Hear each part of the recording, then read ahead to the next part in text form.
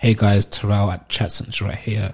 I just had a great conversation with a guy that works on local projects within Stoke. We had a lot of things to say to each other, a lot about the environment, a lot about racism, a lot about politics and how it is modern day. I think this is a really exciting podcast. So yeah, give it a listen. Let me know what you think.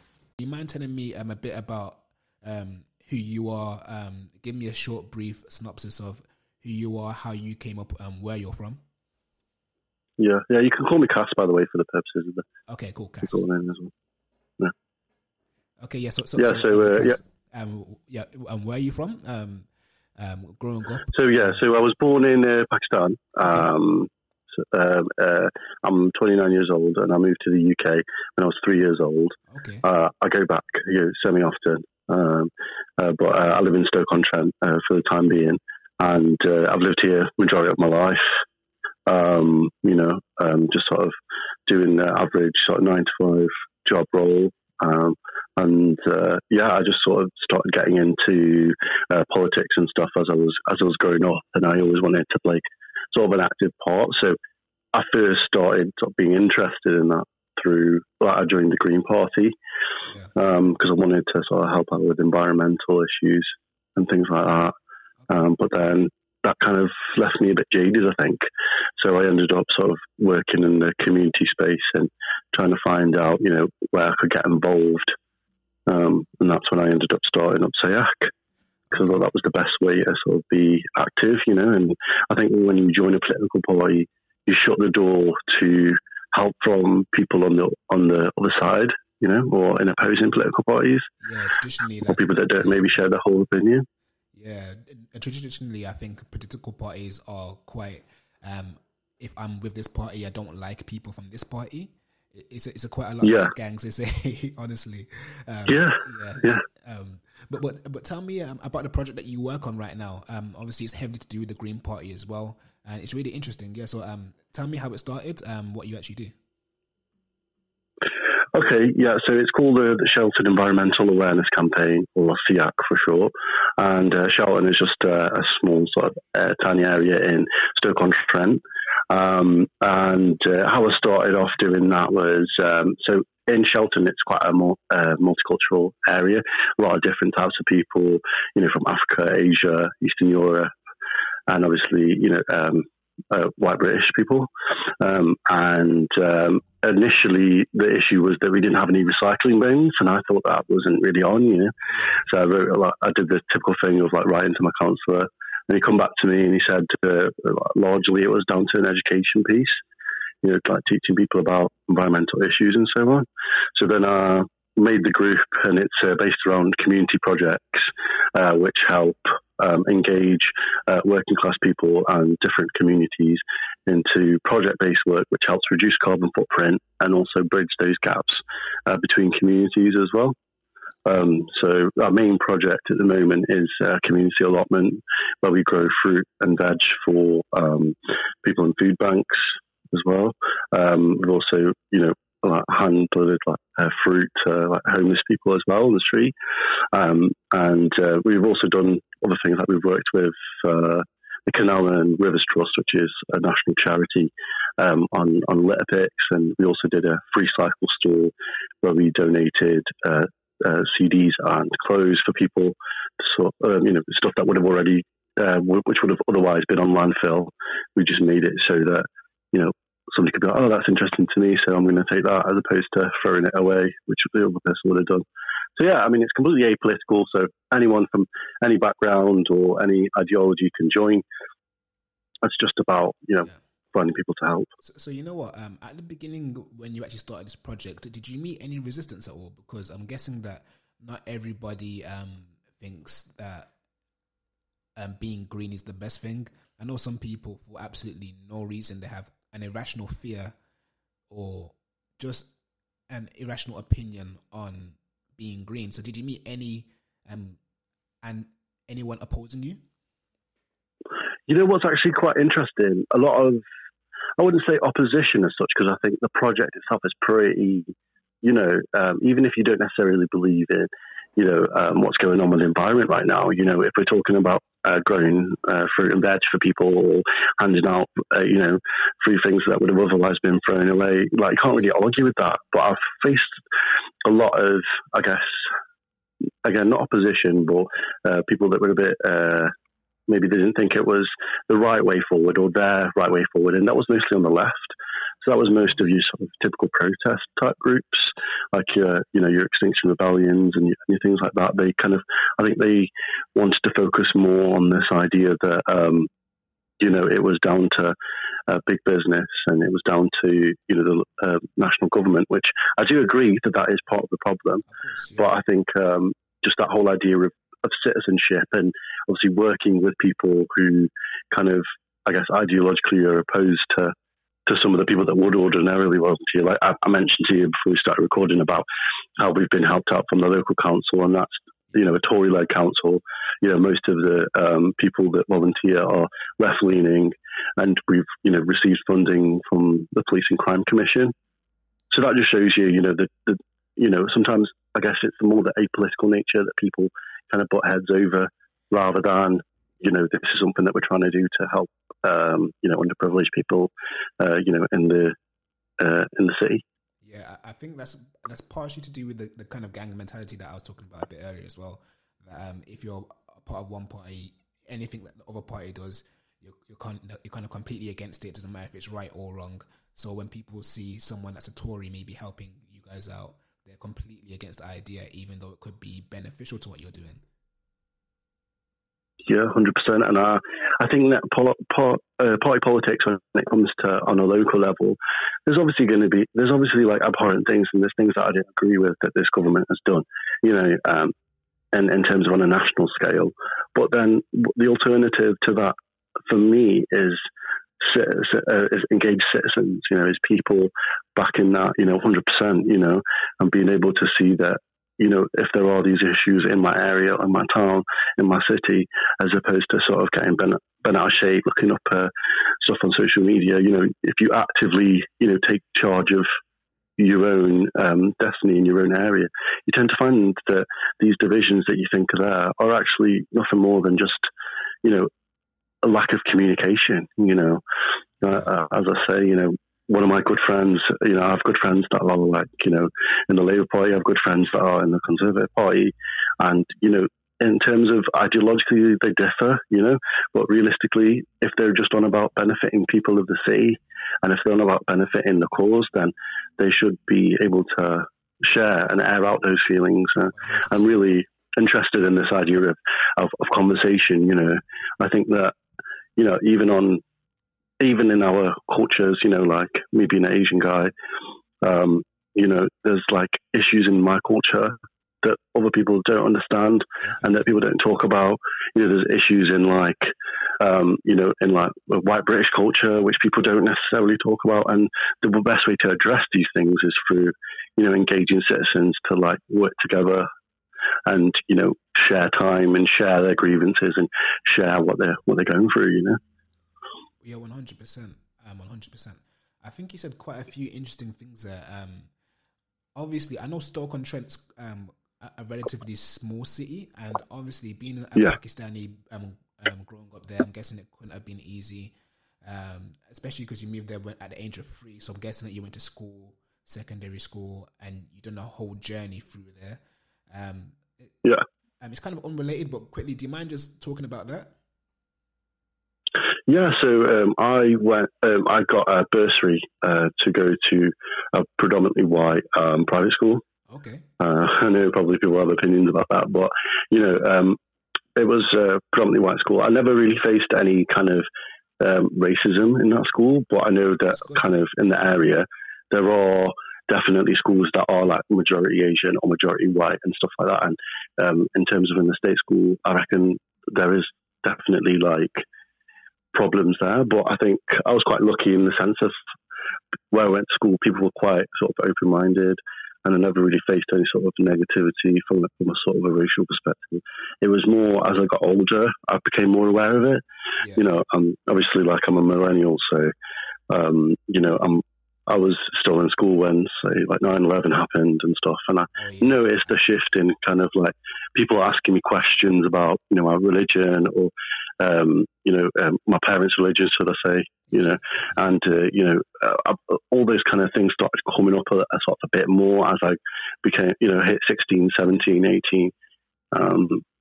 But yeah, I mean, I ended up going to university sort of in the area as well, Keele Uni. And I did my undergrad there, and I did English and modern history, and I learned about, from emancipation to civil rights. I learned about, post-colonial history. I learned about all these kind of like quite sort of left-wing ideologies, but just sort of understanding, how even Pakistan came to be a country, learning about the colonies in Britain from the past and stuff like that, and that was a really big influence on my political views as well. Okay, I think that's really interesting, and just to take it back to your project as well. Have you ever, because with your projects you have any and every group of people working together, have you ever faced racism while working on your project? Yeah, so not outright to me. I've heard it before. So there was a guy on the plot opposite us who was helping us out, and I think he made a comment to one of the other volunteers, and he seemed quite standoffish towards me initially. Yeah. Even when he was talking about helping us, he would never talk directly to me. He'd speak directly to one of the other people, and he's a working class dude. And yeah, I kind of got a bit of a vibe, but instead of just kind of, I guess meeting that with hostility, I guess like, as he saw me working there, we ended up talking. And, there was one occasion actually, one of the volunteers from the Canal and Rivers Trust was talking to me about asylum seekers and how, just made a comment about how they're like, thieves and stuff like this, and then actually it was due to his lack of education in that area, because he was, volunteering, and I said, there's this other charity in Shelton where they help integrate, asylum seekers into Britain. They help them to sort of, learn about the culture, learn about the language, and they do like litter picks and things like what you're doing to help out your area. These asylum seekers are doing as well, and they're trying to learn. And I saw the cogs turning in his mind. You know what I mean? And it was just because he didn't know, even though it was like less than a mile away from where he was, that there was this other charity, there was other group of people, that were doing the same thing, and they were asylum seekers. Those were the same people that he was, I guess, afraid of, or he had these, perceptions about. So I just find those conversations really interesting. Yeah, definitely. I think it's important that we have these conversations, because just how those people are literally just miseducated. There's some people that just lack the experience of interacting with people. There's people that have no idea what it is to actually be a different race. I mean, maybe not so much Stoke-on-Trent, but there's lots of little cities around England that still don't have many black people at all. There's lots of people in England that haven't seen a lot of ethnic minorities in person. So I think it's a really important thing that we need to do in today's society. Definitely have these conversations, talk to each other about our experiences, literally just relate to each other. I mean, at the end of the day, I think there's some completely abhorrent things that have happened. Yeah, exactly. Sorry, go on. Yeah, I think we both know there's people in the world that are literally just racist, and they won't change their minds about race just out of pure ignorance. But I think it's a duty that we have to educate the people that actually just don't have an idea, because if we don't do that duty, eventually those people could be the people that violently attack or mistreat someone that we know, or someone that we don't know because of their ethnicity or because of something else. Yeah, so that's my personal opinion on that. But I think it's a really good I agree with that. Yeah. I mean, conversations are the key thing right now, in my opinion. I was going to say, there's some completely, historically in Britain, some completely abhorrent things that have happened as a result of, racism and stuff that's really, really deep rooted, and and I would never ever, condone any of that behaviour. I think that, like you say about the communication aspect, people go to the extremes when they don't communicate with the other side. When you're in an extreme kind of echo chamber, and you kind of go deeper and deeper into it. There's a big line between somebody that thinks the opinions of that guy about the asylum seekers and like a neo-Nazi. Like there's a big leap there, in the same way there would be a big leap between somebody who, like, of the Islamic faith, who would kind of only associate with Muslim people, and then probably the extreme of that would be him being radicalized. And this is a British problem, radicalization of young people on both sides, whether it be on the white side or on the, on the BAME side. This is inherently a British problem, and I think when we sort of cast it off as like, that's an Asian problem, that's a white problem, that's a black problem, then I think that's when we really struggle to find the root causes of these issues, and that's when the conversation ends, because we're kind of pushing it under the rug and we're like taking away the responsibility that we have to try and improve that dialogue.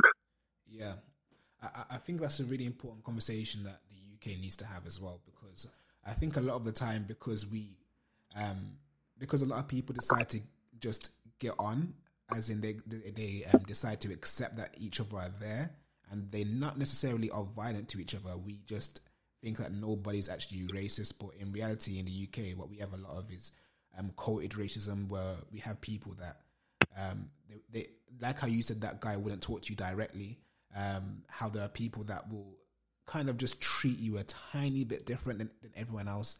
I mean, in school, yeah. I have my suspicions, like some very heavy suspicions that a lot of my teachers were racist. But in reality, it's hard to tell unless someone actually says something or does something directly to you. But in the UK, I think that's something that we really need to work on. It's something we need to have conversations about, just to educate each other and just check each other on those little things that we get wrong. Yeah, completely, 100%. It's like what was mentioned to you again. Just this is before we started. I got through a lot before we recorded, but I was mentioning, Truth and Reconciliation Commission in South Africa. That was people sitting down on national TV talking about how they had contributed to this negative. We've got contributed to like the hatred that was felt between races during apartheid. And Nelson Mandela and Desmond Tutu, they made a point to keep parts of, the white culture alive because they didn't want to create a resentment. They didn't want to just be fighting, for the rest of their lives. And, for generations to come, they wanted to create an atmosphere where everyone could, as long as they weren't being hateful, could have their own thing, have their own culture, and these cultures could then integrate. Yeah. I think that's like a really big influence on me. I 100% agree. I mean, we all treasure our own cultures. I mean, I'm guessing coming from Pakistan when you're young as well, that you're attached to your culture. I'm Jamaican, so I'm from Jamaica, but I'm born here. But at the same time, I'm still attached to Jamaican culture. I might not be acting like I'm the typical Jamaican, but believe me, in my own spare time, I love to just reminisce about certain things that Jamaica has to offer, or even research things that I actually don't know about my country. But I think that's something really important as well. I wanted to ask you about your project as well, because when it comes to these projects, obviously they start off with an intention, but I want to know what your end goal kind of is with it. Is it just about helping people learn so they can supply for themselves, and while you're doing that, reducing the carbon footprint, or is there more to it? What is it that you're actually aiming for? For me, it's just about bringing working class people into the fold when it comes to active change and stuff like that. Because I think that there's been a lot of talk about how there's been kind of like a death of the working class, kind of with their ideas and with their opinions and stuff. I think that people on the left and on the right are sort of rejecting the working class, and they're kind of like they're not to be trusted. Like they're all either racist, or they're all either Brexit supporters, or they're all either what I mean, like and they're seen really negatively. Yeah. So I think it's just bringing people together from that idea that, you know, working class people are like just this like one monolith. And I think it's about environmental issues first and foremost, and it's about creating this project so that we can help bring people into that discussion. So it's not just, oh well, you know, you shouldn't be, you know, using your car as much, you shouldn't be doing this as much. It's more about, well, actually you can do this, and there are these projects involved that can help bring together people. I think that's a really major thing, bringing the community feel back to, you know, Stoke-on-Trent and back to Shelton, you know, and sort of showing that, you know, even if language is a barrier, even if political ideology is a barrier, you know, we can smash that, and we can, you know, build those communities and break down those stereotypes that people might have. Yeah. And I think it's just about an overall, like, about the general happiness as well of people. I think there's definitely parts of Stoke-on-Trent which are quite negative. And, you know, when we hear certain local news stories pop up, we're quick to kind of like complain at, you know, the politicians, quick to complain to the councillors. But it's just this whole idea of, you know, active citizens and people's forums as well, where giving people an opportunity where they can sit and they can actively talk about the issues that they're having, you know. Yeah. And I think that is just the main, that is just the main thing, giving working class people, giving people a voice and showing them that, you know, hey, there are all these people doing all these really cool things in your area, and you thought it was just, you know, it was dead out here, but it really, really wasn't. You know, there was so much going on. Like, I've found so many really positive groups. Like, there's obviously Asher, who I mentioned, who are, you know, helping asylum seekers integrate into the UK, helping them, you know, get a ladder up. And then there's like a nursery for like helping inner city kids, you know, learn more about outdoors, called Stepping Stones. You know, doing like outdoor activities and stuff, which, you know, as an Asian kid, like, I was never exposed to that, you know, growing up. There's, you know, other community groups that are helping out, like donating surplus food to food banks as well. There's another one called Etruria Matters as well. So working with all these really, really amazing people, and they're all on our doorstep, you know, and I think it's showing that to the younger generation, showing that to the, I guess, the older generation as well, that actually, you know, things aren't as bad as what you maybe first perceived. Yeah. Okay, I think that's really interesting as well. I mean, I think I want to get your, well, because you would have a lot more experience on this than me.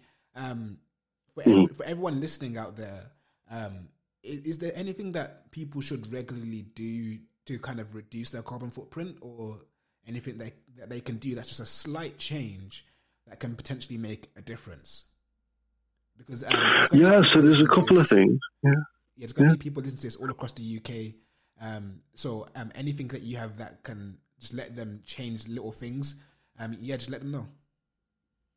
Yeah, so, I mean, if you're living in shared accommodation, one of the biggest things that you can do to help reduce your carbon footprint is cook together. I know it sounds really, really simple, but waste food and waste packaging, that contributes to a massive, you know, amount of, you know, pollution and, you know, weight and obviously waste and plastics that have been used. So, yeah, you know, cook together, cook, you know, with your next door neighbour sometimes, you know, and make sure that, you know, you make big pots of food for everyone. That can also help you, you know, get to know your neighbours as well. Other things you can do is carpooling, you know, carpooling to work. If you've got people that sort of live around your neighbourhood, like, you know, and they work with you, you know, pick them up and drive them there, you know.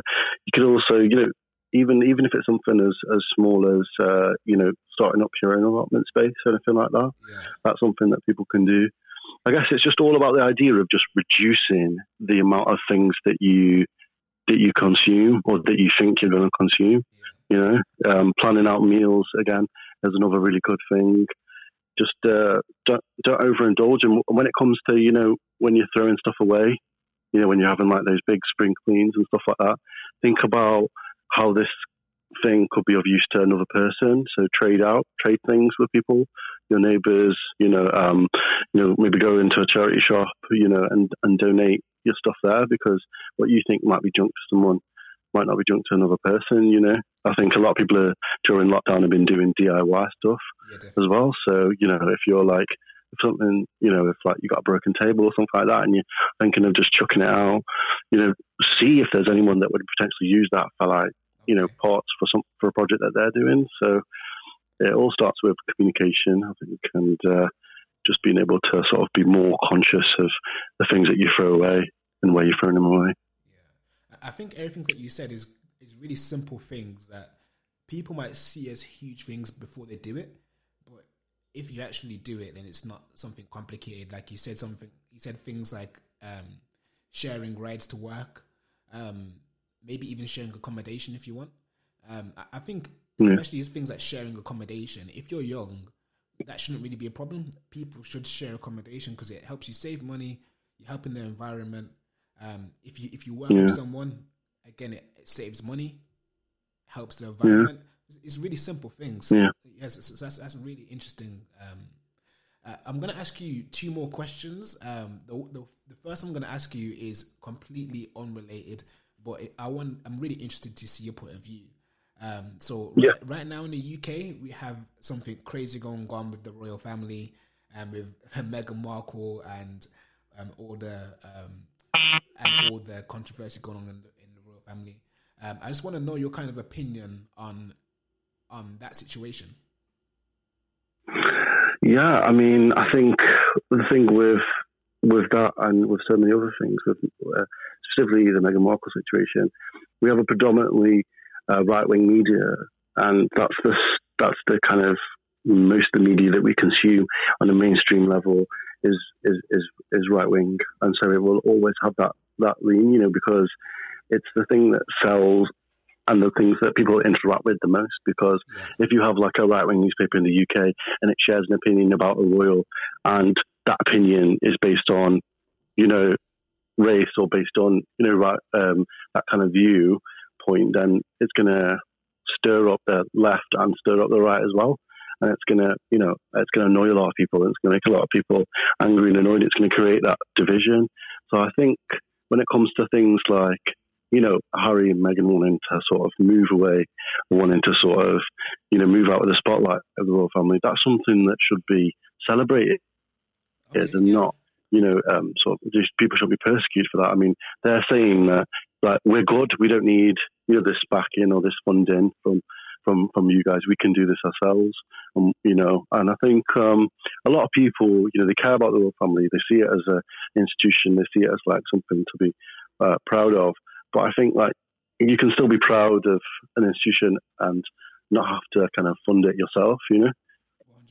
I think a lot of the opinions on Meghan Markle are just kind of, as I say, just because of media spin and newspapers just, painting a portrait of a person who is of a certain, colour and of a certain background, and kind of painting her out to be a really bad person. And they've been out for Harry, I think, for a long time. He's always kind of rejected, the kind of the limelight, I think, even growing up, I mean, obviously in the ways that his, mother was loved, and in the way that she ultimately died, that was largely down to media as well. So it doesn't surprise me that one or both of them didn't want to sort of step away from that limelight.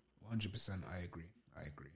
And the last question I was going to ask you is, for anybody that's listening and wants to get involved in a group project, that's in the UK, do you have any advice on how they can find something like what you're doing in their local area? Yeah, so a couple of things you can do. Obviously, you can jump online on Facebook and find if there's like a community organisation that's already ongoing in your area. Just sort of type in the name of your area on the search bar, and then she'll come up with things that are already going on. Alternatively, you can write to your local councillor, send them an email, and he can tell you about the stuff that's going on in the area. I think those are the two main things that you can do, and really, really easy to do, really, really quick to do. I think most of the time as well, if you have an engaging counsellor or an engaging counsel, then they'll get back in touch with you. They'll let you know what's going on, and then you can just sort of jump on those projects. Same thing with the social media thing, really. Okay, I think that's really great. So for anybody that wants to get involved in a local project, follow those steps. Get in touch with your local counsellors. Check on Facebook. Check online. As well, before we finish up, is there any questions? Is there any questions you want to ask me, or is there anything that you want to say to anyone that's listening? I just wanted to sort of get more your idea. Like, I mean, do you think that maybe there's like people around you, or maybe you specifically, do you think maybe you have a kind of like a bit of an idea about people who have different opinions from yourself, or have you ever caught yourself kind of mistrusting people based on their political ideologies yourself, or do you or people around you maybe? I think yes and no. So growing up, I was always very cautious of people because of their political ideology. I mean, growing up, I was taught if you believe this, you're most likely to be a racist. So I'm going to keep straight away from you. I mean, and I don't think I was wrong to be taught that, because I did actually say to myself quite a few times, just to be cautious of people. But at the same time, it is wrong to judge people. Like, let's say for the environment, for example, if someone believed that the environment was a huge problem and me to assume they're a racist off that, it's completely wrong. But modern day, I actually have a lot of people that disagree with my opinions, and we have conversations about it, which is one of the reasons why I started this podcast as well, just to have regular conversations about people that you disagree with, and you can just kind of understand each other's opinions, because I think that's the key thing when it comes to what we're going through in today's modern day. You need to actually understand where people are coming through, because in my opinion, I think almost 90% of people have the best intention, but let's have different solutions, and then all you're arguing is over which solution's the best. So if that's the only problem, you really shouldn't be arguing. You should just be talking and understanding each other to come to a conclusion of what is the best solution and going about executing that. That's my opinion in general. It was great. I agree with you. Yeah, 100%. I think that's the key thing in modern day. But it was great having you on this podcast. I'm going to give you a call later on. I'm going to hang up the phone on you now, okay? And then I'm going to give you a call back in around about 2 minutes or so. All right? All right, yeah. Okay, cool. Thanks, Terrell. All right. Cheers, man. Bye. Hey, guys. If you managed to reach the end of this podcast, thank you. As always, the one thing I'm going to ask is, if you did like it or you got something of value, can you just please share it to someone that would also get something of value, or that you think would also like listening to this podcast? Other than that, thank you for listening. See you later.